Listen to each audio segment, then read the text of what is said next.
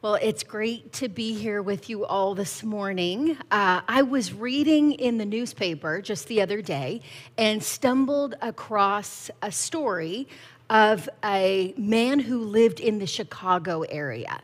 And he was leaving early in the morning to go get groceries. And as he was driving down the road to go get groceries, he noticed that there was a pizza parlor there along the side of the street, and he noticed that there was smoke coming up from the roof of the pizza parlor. And then as he looked a little bit longer, he realized that not only was there smoke, but there was fire too. So he decided to pull over. He went up to the front door of the pizza parlor and was banging on the door. Nobody would answer. He realized that there were 3 people inside that he could see, but they were kind of ignoring him. He kept banging on the door until a lady came to the door and kind of said, "We're not open, like too early for pizza, dude." And he said, "Your place, your pizza parlor, it's on fire." She started screaming and opened the door, and he asked immediately, "Are there any people upstairs?" And she said, "Yeah, there are a couple apartments upstairs. There are 2 men upstairs." Well, he happened to be picking up groceries for the city fire department because he was a fireman. So he knew what to do. He ran up the stairs, and when he got up the stairs, there was so much smoke that he couldn't see anything. And he bumped into a man who was walking around trying to find his way out. He was able to get him down the stairs, but he knew there was still someone else up there.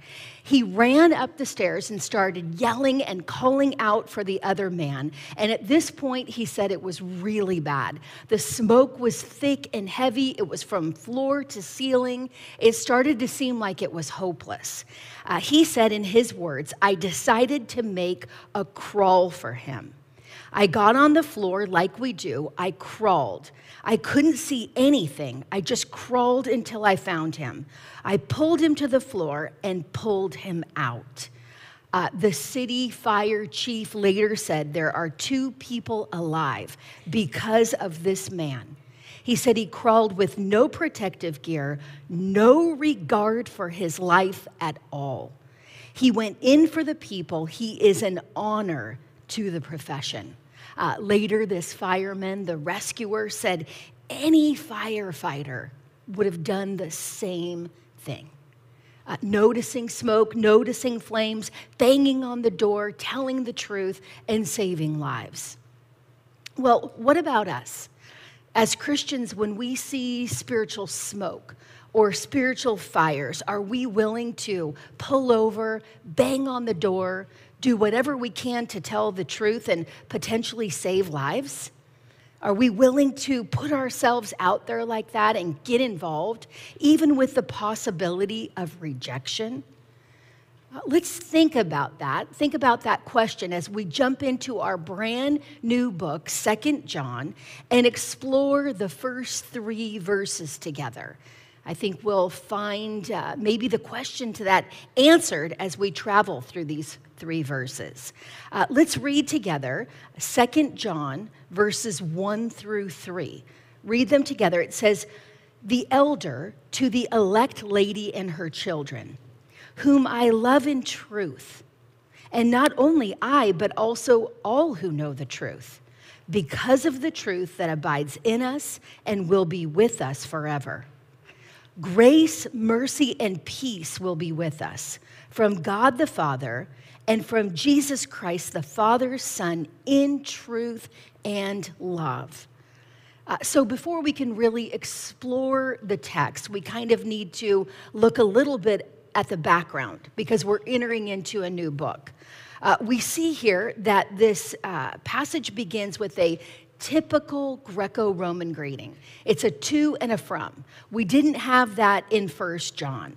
But this one's not typical because it doesn't give specific names. It doesn't give the specific names here. It says, "from the elder." That's the Greek word presbyteros. And it can mean someone who's older in age. But it also means someone who's in authority. It was used that way concerning people in the Jewish synagogue. For example, in Mark 11:27, it says Jesus was walking in the temple, chief priests, scribes, and elders came to him. So it didn't necessarily mean people who were older, but people with authority in the Jewish synagogue. Same thing in Acts 4:5. On the next day, rulers and elders and scribes gathered together in Jerusalem. There are many references to elders concerning Jewish leaders, but just reminding us that presbyteros, elder, means someone with a position of authority. And that carried over into the Christian world as well. We see in Acts 11:30, for example, in the church, it says they did so by sending it to the elders by the hand of Barnabas and Saul. So now the church had elders. Or 1 Timothy 5:17 says, let the elders who rule well be considered worthy of double honor, especially those who labor in preaching and teaching. Showing us that pastors are elders. And then 1 Peter 5:1, I exhort the elders among you as a fellow elder. So this term elder, presbyteros, was used to describe someone with authority in the church. And I'll just let you know ahead of time, there's lots of controversy in the scholarly world regarding who the elder was, the author of 2nd and 3rd John. Obviously, the original audience knew who it was. When they heard these letters, when they received these letters, they knew who the elder was. It was clearly a man in authority, and we believe that it was the Apostle John, the same one who wrote the Gospel of John, 1 John, 2 John, 3 John, and Revelation as well. We believe that because that's the record of early church history. That's how the book received its name, 2 John, 3 John as well. There was a man named Polycarp who was an early Christian leader. He was the bishop of Smyrna in the mid-2nd century, and he was actually appointed bishop by the Apostle John himself. And he wrote that all 3 of these letters, plus the gospel, were in fact written by John. Irenaeus, a bishop of Lyon, near Smyrna, which was about 30 miles from Ephesus, where John lived in his last years, he said that these letters were written by John. And then Papias, another early church father, he wrote, although his letters, his writings haven't survived, but they were quoted by others, he said that John was both an apostle and an elder. So we're going to conclude that this was written by John. You might read somewhere else that the elder was not John, but we believe it to be John. You see the same themes as you study the Gospel of John, 1 John, 2 John, and 3 John. You see the same things and the same themes carrying through, the same vocabulary, the same language. It clearly seems like this was written by the same person. Another thing interesting about John is we remember from the gospel that he doesn't refer to himself by his name. Do you remember what he calls himself in his gospel? The disciple who Jesus loved, right? So it would make sense for him now to refer to himself as the elder. And then add to that the fact that I've mentioned before that, John was the last surviving of the apostles. And it was really important to him to transition the church well. So it would make perfect sense for him to go from John the apostle to John the elder as he was handing off the baton, so to speak, and transitioning the church from an apostle-led church to an elder-run church. We even see Paul doing this in Acts 20:17. He calls together the leaders of Ephesus, and he transitions the church to the elders there. So presbyteros, the elder, we believe that to be the Apostle John. Next problem, the elect lady and her children. Who's that? That's another one that a lot of ink has been spilled about the identity of. The elect lady in Greek there is actually eklekte kyria. Eklekte meaning elected or chosen, and kyria, just a way of saying lady. So some have said maybe it was an actual woman named eklekte, and some have said maybe it was an actual woman named Kyria. But we believe that it was a church that he was writing to, and the members of the church were her children. So a church and her children. It seems to make best sense to take it that way. If you look at the 13th and final verse in 2 John, it says, "The children of your elect sister greet you."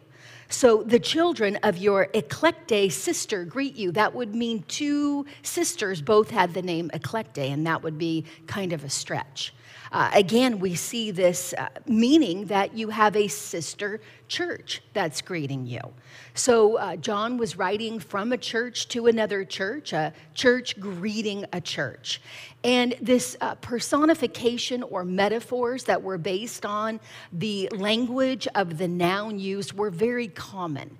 We've heard before that the word church in Greek is ekklesia, and that is a feminine noun. So it would make sense to refer to the church in a feminine way.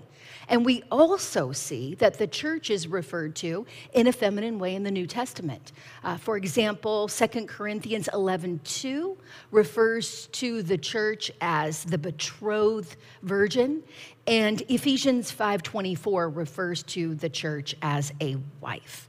So, although there's controversy about it, we believe that the elect lady and her elect sister and the members there refer to churches and the members of the churches. Okay, one last housekeeping thing. It has been suggested that these three letters came together as a packet. If you remember when we studied 1 John, there was no typical Greco-Roman greeting there, not a to and a from. It was more of a sermon. Some scholars believe that that sermon was accompanied by 2 John as a cover letter. It was a cover letter for the sermon, which would make sense. It was a specific letter written to the church that the sermon was delivered to. And 3 John was actually a letter of recommendation. We're going to see that it was written from the elder, from John, to a man, to a person, to receive the one who was carrying the letter, Demetrius, into his home. So we've got all sorts of fun things to look at here. We're going to see 2 John really focuses on when not to show hospitality, and 3 John when to show hospitality. So we're going to see that these letters are also interwoven. It just makes sense that they came together as three in a packet. Now, 2 and 3 John are the shortest books in the entire New Testament. Each has about 200 words, and scholars have said they happen to be the most overlooked books in the New Testament. But we're going to get 4 lessons in each one of these books for a total of 8 lessons. So we're going to get to dig into these books and really mine the meaning of the rich truths that God has for us there through the writings of the Apostle John. So now let's look at the text. 2 John 1, just to begin, it says, "The elder to the elect lady and her children." So the elder to this church and the members of the church, whom I love in truth. And not only I, but also all who know the truth. So John is beginning by saying that he, along with all believers, love this church. They love one another. And so that's our first point, just to start this off. Love like Jesus.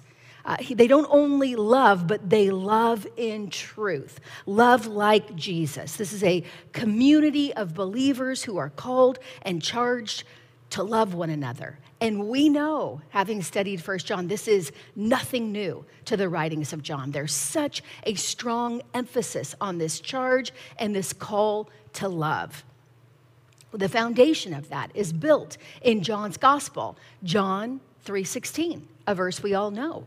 God so loved the world that he gave his only son, that whoever believes in him would not perish, but have eternal life. That's the foundation for our love, is that God loved us and he gave his son. And then there are so many passages in the Gospel of John, 1 John, 2 John, 3 John, that reiterate this call for us not only to know that we are loved, but to love in the same way. Let me read just a couple of those as a refresher for you. You can jot these references down and look them up later. John 13, 34 and 35. This is such an incredible, rich passage that we should all commit to memory so that we can live it out. But John 13, 34 and 35, Jesus says, "A new commandment I give you, that you love one another. Just as I have loved you, you are also to love one another. By this, all people will know that you are my disciples, if you have love for one another." What a great statement Jesus made there, and what a challenge to us. He says here, "A new commandment I give to you," but it wasn't a new commandment. The Old Testament said that we are to love our neighbor and love our brother. And yet it was a new commandment because Jesus upped the bar there. He upped the bar by saying, "Just as I have loved you." When you think about Jesus' love for you, what he did to love you, the extent of his love for you, when you just think about that or meditate on that for a few moments, realize that you're now called to love the same way. Just as I have loved you, you are to love one another. And to top it off, the watching world is going to know that you're Christians because of the love that you have for one another. John 15, 12 and 13, same truth, same thing. "This is my commandment." Okay, Jesus, what's your commandment? "That you love one another as I have loved you." Again, considering the way that Jesus loved you and realizing you're called to love others the same way. Then he adds, "Greater love has no one than this, that someone laid down his life for his friends." It's a high call, a high charge. 1 John 3:16. We studied this recently. "By this we know love." By what do we know love? "That he laid down his life for us. And we owe it to lay down our lives for the brothers." It just makes sense. He laid down his life for us. Now we owe it to lay down our life for the brothers. And then the last one, 1 John 4, 10 and 11.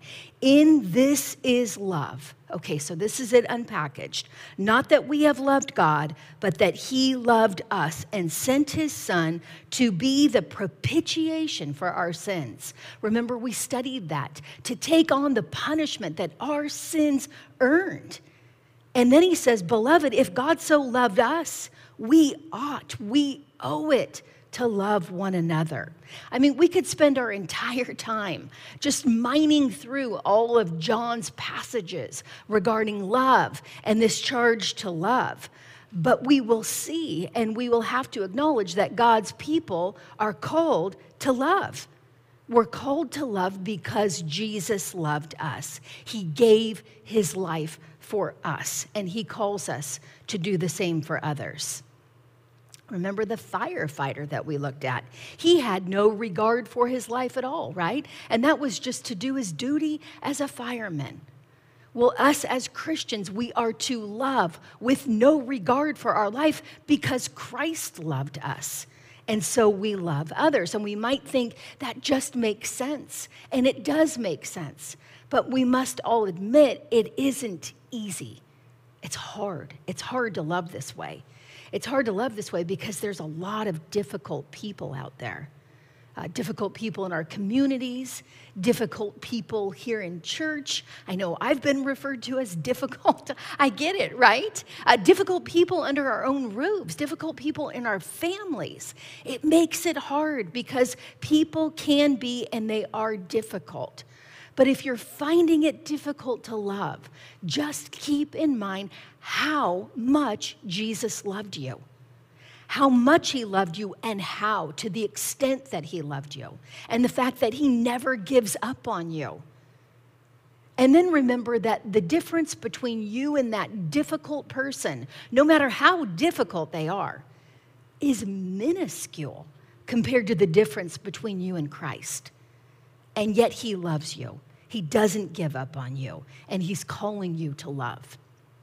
But as our passage reveals, there's a component to love that we sometimes forget about.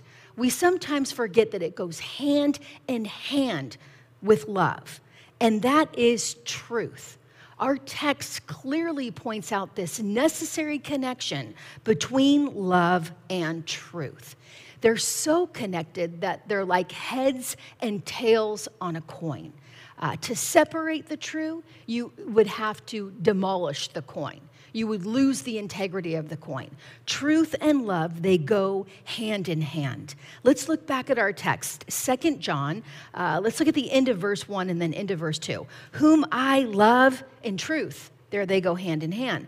Not only I, but also all who know the truth, because of the truth that abides in us and will be with us forever. As believers, the truth, it is in us and it will be with us forever. This unchanging truth. And this is critical to John as he's handing off, his apostolic leadership to the church, as he's the last apostle. This is critical to him because he sees that there is a spiritual fire in their midst, and he needs to put it out in a sense. Remember back in 1 John 2:19, speaking about these false teachers who were setting spiritual fires, saying they went out from us, but they were not of us. If they had been of us, they would have continued with us, but they went out that it might become plain that they are not of us. People who were there in the church, who sat under the same teaching in the same chairs, they ate the same donuts, and they went out and they tweaked the gospel. And John's saying that is a spiritual fire that needs to be put out. We're going to see that in 2 John. If you glance ahead to verses 9 and 10, he says, if anyone comes to you and does not bring this teaching, this is how much of a fire it is. Don't receive him into your house or give him any greeting, for whoever greets him takes part in his wicked works. That's serious stuff there. And John's not afraid to call it out. Now remember, we just pointed out how John is so loving. His name throughout church history was the apostle of love. And yet he doesn't divorce that love from the truth. And he's ready to call things out when he sees spiritual fire because he loves. He sees that necessary connection. So if we're going to love like John loved, we also need to tell the truth. The second point here is love enough to tell the truth. Love means we are going to tell the truth. We're not going to turn a blind eye when we see sin or falsehood or whatever it is. The Greek word for truth, aletheia, means that which is consistent with reality. And we've got to live in a way that's consistent with reality. Half of the uses of the word aletheia or truth in the New Testament are used in the writings of John. So he's got this heavy emphasis on love, and he's also got this heavy emphasis on truth. He is the apostle of love and the apostle of truth. He is like a spiritual firefighter, and he's putting out spiritual fires with truth. And he calls us to do the same thing. We need to fight spiritual fires with truth. Now, again, we see so many emphases on truth throughout John's letter, but there are kind of three buckets that we can throw them into, and there are many passages that speak to truth in the writings of John, but the first is just a reminder that Jesus himself is the truth, right? We all know John 14:6. Jesus said, I am the way, the truth, and the life, and no one comes to the Father except through me. So we know that John revealed that Jesus himself is the truth. We see the same thing when John records Jesus' conversation with Pilate. Pilate says to Jesus, are you a king? Jesus answers, you say that I'm a king. This is in John 18:37. For this purpose I was born, and for this purpose I've come into the world. What's the purpose? To bear witness to the truth, to himself. He says, everyone who is of the truth listens to my voice, because Jesus is the truth. So everyone who listens to his voice listens to the truth. And then 1 John 3:19, by this we shall know we are of the truth. We're Christians, and reassure our heart before him.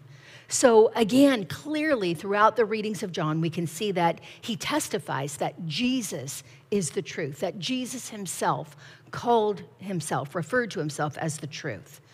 We also see that truth abides in us as Christians through the Holy Spirit.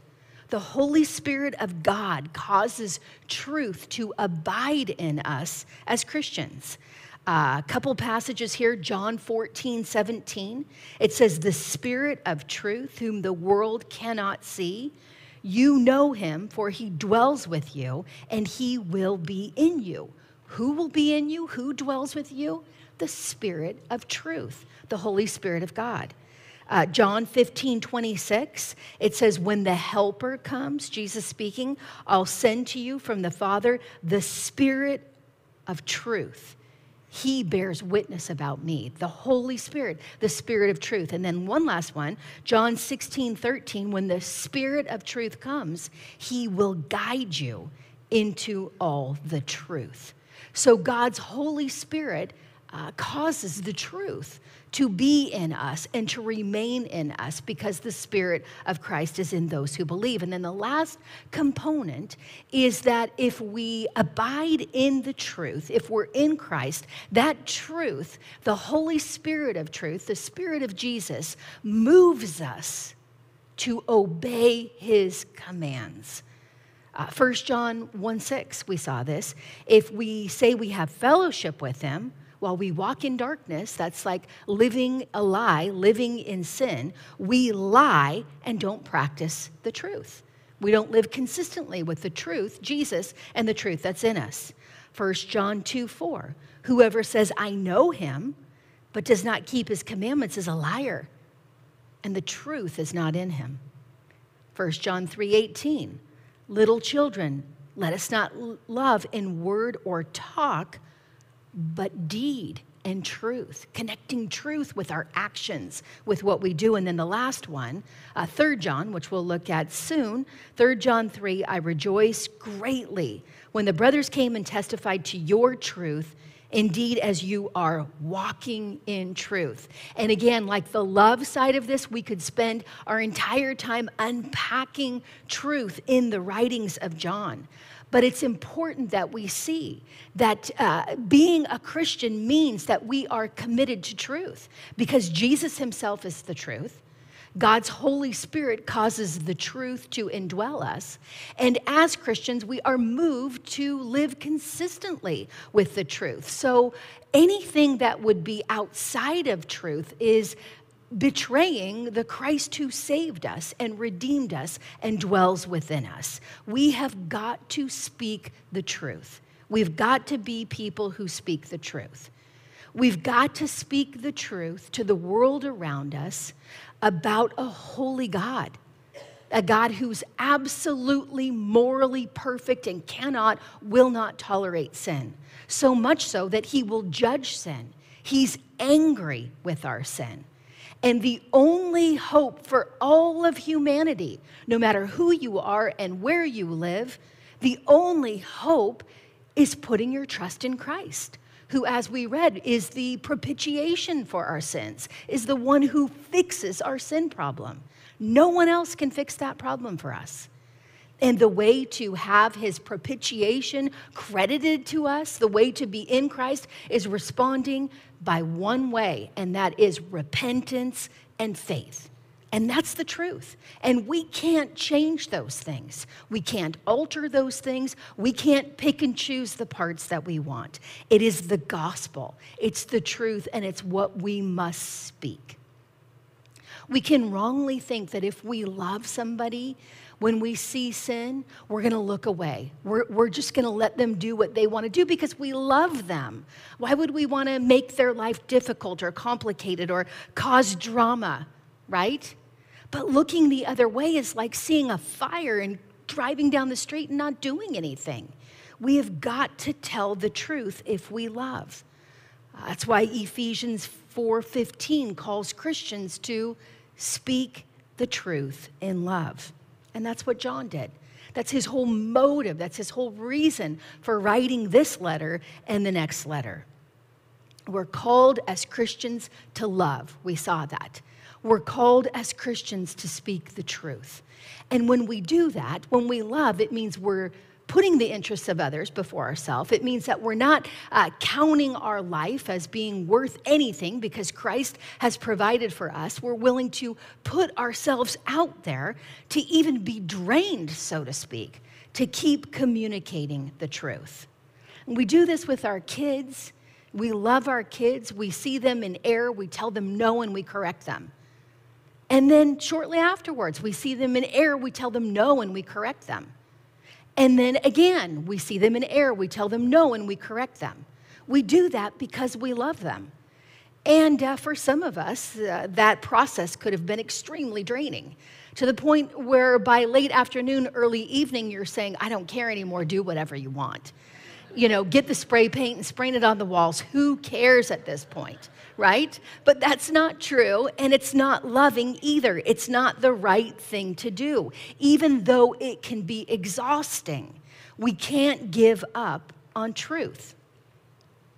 Recently, my son, my oldest child, my son, who is not following Christ, he let me know that he had been listening to a series of podcasts on philosophy by a non-Christian, and he wanted to talk about it. He wanted to discuss it. And I can remember we were in our kitchen. I was sitting at the table. He was over by the counter, and he wanted to discuss these podcasts. And we were going back and forth, and he basically had come to the conclusion that to be brutally honest as a human, you must embrace agnosticism. Well, it was a long and drawn-out conversation because I have to be right. And he has to be right too. We're very similar in that area. So it's just back and forth and back and forth. And he's very smart, very educated and very smart. And it was one of those times when I just felt absolutely drained. I was just feeling weary, and he kept going and going and going, and I felt like I was out of my pay grade. I needed Pastor Mike there, right? Like, Pastor Mike could just fix this, but I can't do it. My brain's fried right now. I felt so exhausted and so drained. And then his youngest sister was still living at home at the time, and she came downstairs, having heard it all for a while, and just said, Ben, bottom line is, you're going to go to hell when you die. And it was like, okay, there you go. We got to the point, right? You know, but the conversation just continued and continued. And I don't know if you've ever been worn down like this before, but I got so worn down that for a second, for this brief moment, I thought, what if he's right? I mean, I know he's not right, but you get to that point sometimes where you get so worn down that you even start to question what your entire being represents. And I thought, what if he's right? I mean, what if there is no God? And I started to weep. And I was crying because I thought, if there's no God, I can totally identify with the Apostle Paul right now, where he said in 1 Corinthians 15, if we have hoped in this life only, we're of all men most to be pitied. I've given up my life for Christ, literally. There are things that I never did because of my allegiance to Jesus. And there's things that I did do because of wanting to follow him and obey him. And I just started to weep. I was so worn down. And then I thought, oh no, he sees me weeping. He's not going to want to talk again. He's going to think that, because of the conversation, I'm crying. And then we'll never get in a conversation like this again. And I don't want that to happen. And I said, Ben, I just want to let you know I'm not crying about you right now. It's me. I've got some stuff I'm processing on my own. And it was so odd because he looked at me for a second. He goes, what do you mean you're not crying about me? And then he said, I hope you're crying about me. He said, I would hate to think that you don't care about me anymore. And I just thought that was so funny because even though we didn't, on the outside, make any progress, he realized that, if you care about him, you will continue to contend for truth, even when it's not what he wanted to hear. It's hard to do, it's draining, but it is right. And someone may hate you for it right now, but if they repent later, they will love you for it. That's what the scripture says. Think about Proverbs 27, 5 and 6. Proverbs 27, 5 and 6 says, better is open rebuke than hidden love. Also, faithful are the wounds of a friend, profuse are the kisses of an enemy. And then one more, Proverbs 9, 8. Do not reprove a scoffer, or he will hate you. Reprove a wise man, and he will love you. When this person becomes wise, when they repent, they're going to turn around and love you for speaking truth. But it did say that when you reprove a scoffer, he's going to hate you. And clearly, John realized that. John was hated by the false teachers. He was hated by those who were setting spiritual fires. And look at what he says in verse 3 of 3 John. He says, grace, mercy, and peace will be with us from God the Father and from Jesus Christ the Father's Son in truth and love. It's interesting because in John's greeting here, unlike Paul's greetings, Paul uses the same terms, but Paul will say, grace and peace be with us, or grace be with us. But John speaks in the future. He says, grace, mercy, and peace will be with us. This will be with us. There's an eschatological promise here that no matter who rejects you or spurns you or the scoffer is, God's grace, mercy, and peace will be with you. Keep on going, even when it's hard, even when you're rejected, even when it hurts. And that's the third point. Love the truth even when it hurts. Even when it hurts, because even though it's going to be hard now, John is certain that the grace, the charis, the favor of God, the mercy, the eleos, the forgiveness of God, and the peace, the irene, the well-being despite our circumstances that come from God will be with us, both now and in the end. So we've got to keep loving the truth even when it hurts, even when the words feel or seem hard. Think about John the Baptist. If you remember John the Baptist in Matthew 3, 7 and 8, what did he say to the people who weren't following Jesus that came to him, to the religious leaders? He said in Matthew 3, 7 and 8, you brood of vipers, who warned you to flee from the wrath to come? Bear fruit in keeping with repentance. Well, that's going to hurt your feelings, right? You go out there to see John and see his baptism, and he says, you pack of snakes. Who warned you about this? You need to bear fruit. You need to bear fruit in keeping with repentance. And you know what? Jesus spoke the same way. Jesus spoke the same way. If you read through Matthew 23, the whole chapter is loaded with language like this. I just pulled 2 verses from Matthew 23, verse 27 and 28. Jesus speaking, woe to you. Woe means like scream out in anguish. Pharisees, scribes and Pharisees, hypocrites, he says, for you're like whitewashed tombs, which outwardly appear beautiful, but within are full of dead people's bones and all uncleanness. He's saying on the outside, you might look good, but on the inside, you're rotten. You're horrible. I mean, can you imagine Jesus saying that to you? That's going to hurt your feelings. You look good on the outside, but on the inside, yikes. It is not looking good. He said, so you also outwardly appear righteous to others, but within you are full of hypocrisy and lawlessness. That's not going to feel good. And yet it was truth. Jesus, the most loving man who ever lived, and the most truthful man who ever lived, said things that hurt people's feelings. Think about this one. Think about the account of the rich young ruler. I looked at it in Mark 10, 17 through 22. We see these two concepts blended together so well. The rich young ruler, it says in Mark 10, 17, he was setting out on a journey. Jesus, a man ran up and knelt before him. So this guy gets down on his knees before Jesus. He's in a posture of humility, right? And he says, "Good teacher, what must I do to inherit eternal life?" Wow, that must have looked great. This guy getting down on his knees before Christ saying, "Good teacher, what do I need to do to be saved?" And Jesus says to him, "Why do you call me good? No one is good except God alone." Jesus trying to show him God alone is holy, right? You're not good. You know the commandments. Don't murder. Don't commit adultery. Don't steal. Don't bear false witness. Don't defraud. Honor your father and mother. And this guy says to Jesus, "Teacher, all these I've kept from my youth." Okay, well, Jesus knows that's not true, but it says, and Jesus, looking at him, loved him.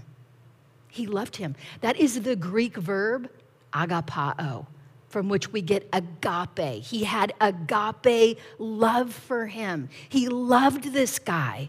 And he said to him, "You lack one thing. Go sell all that you have and give it to the poor, and you will have treasure in heaven, and come follow me." Disheartened by the saying, he went away sorrowful. He was hurt. He was sad, for he had great possessions.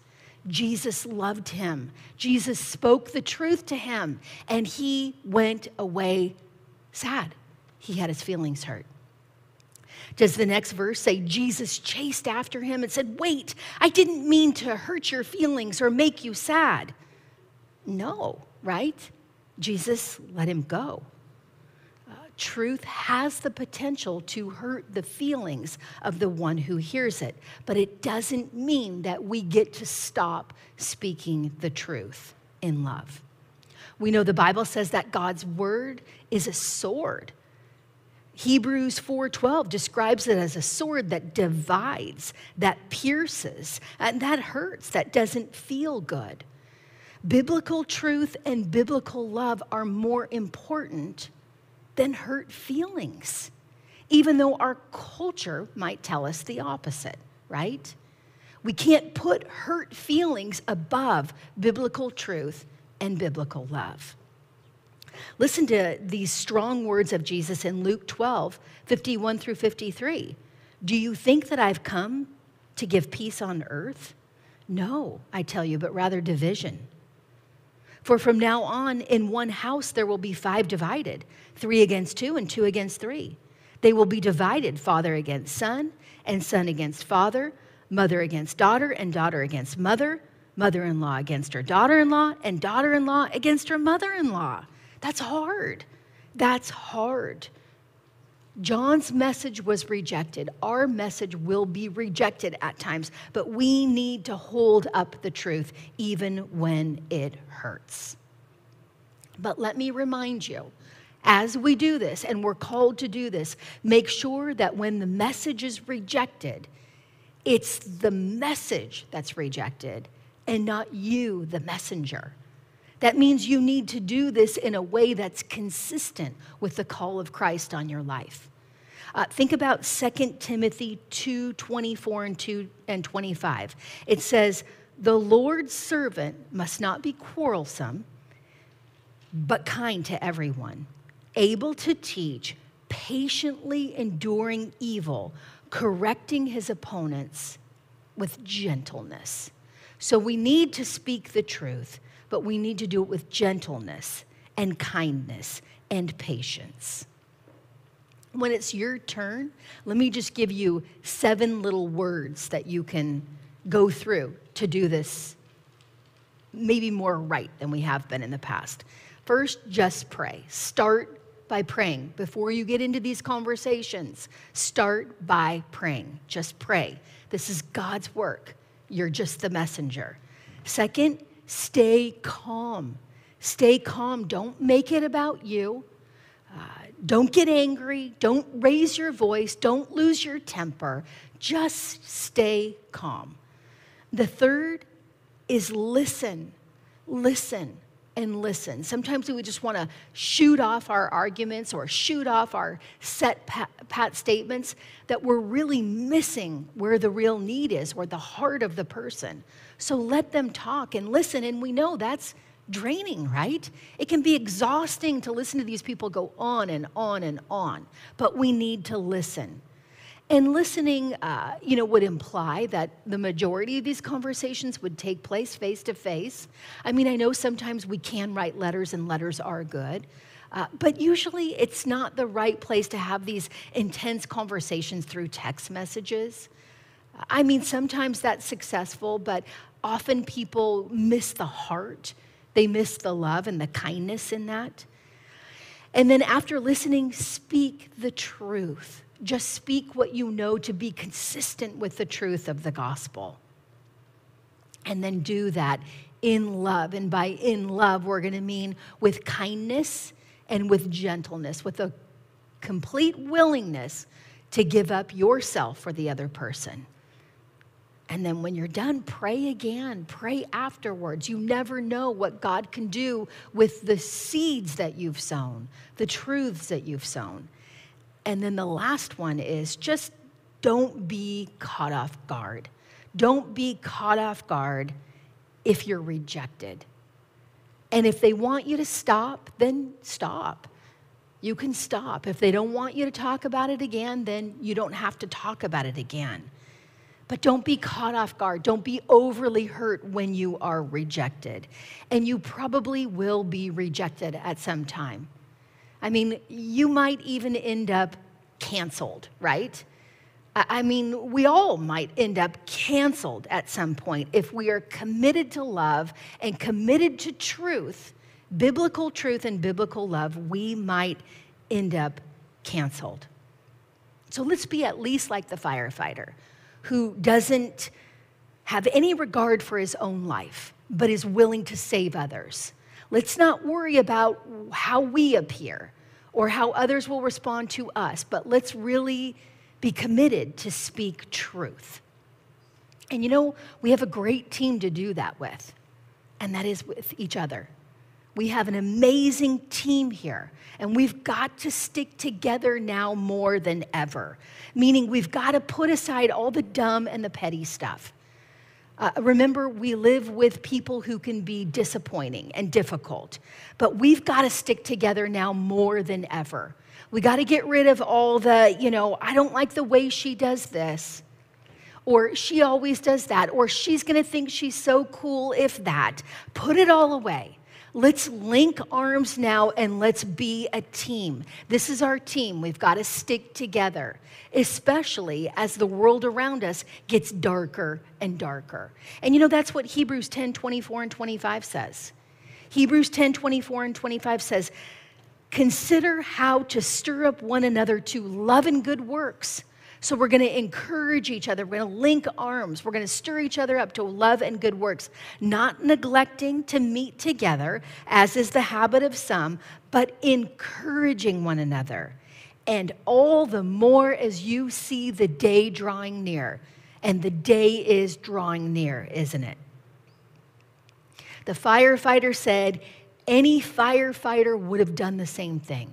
When it comes to putting out spiritual fires, let's have it said of us, any Christian would have done the same thing.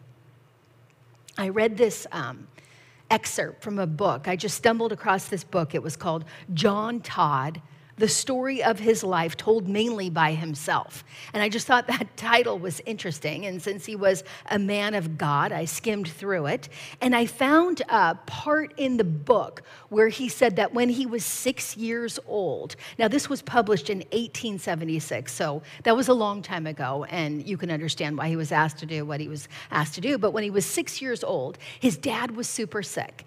And his dad asked him to get a prescription that was on the nightstand by his bed. His dad was just really not feeling good. And take that prescription down to the pharmacist and get it filled because he needed that medicine very desperately.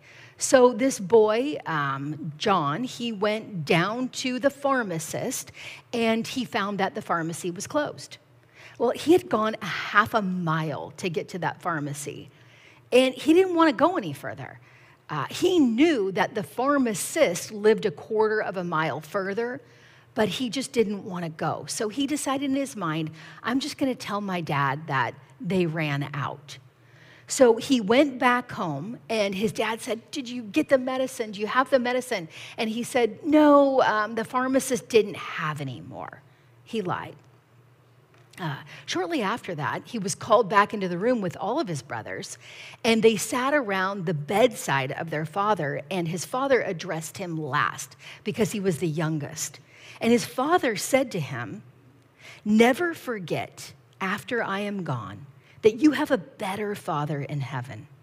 Ask him to take care of you, pray to him to be your Father, and make you good for Jesus Christ's sake.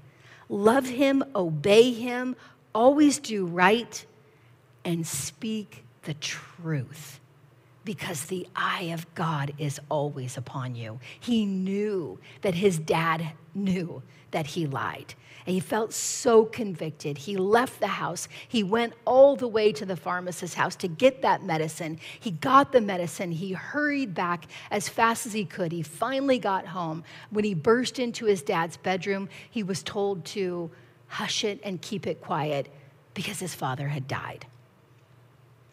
It was sad reading this. He said, my dear father was dead, and the last thing that I ever spoke to him was a lie.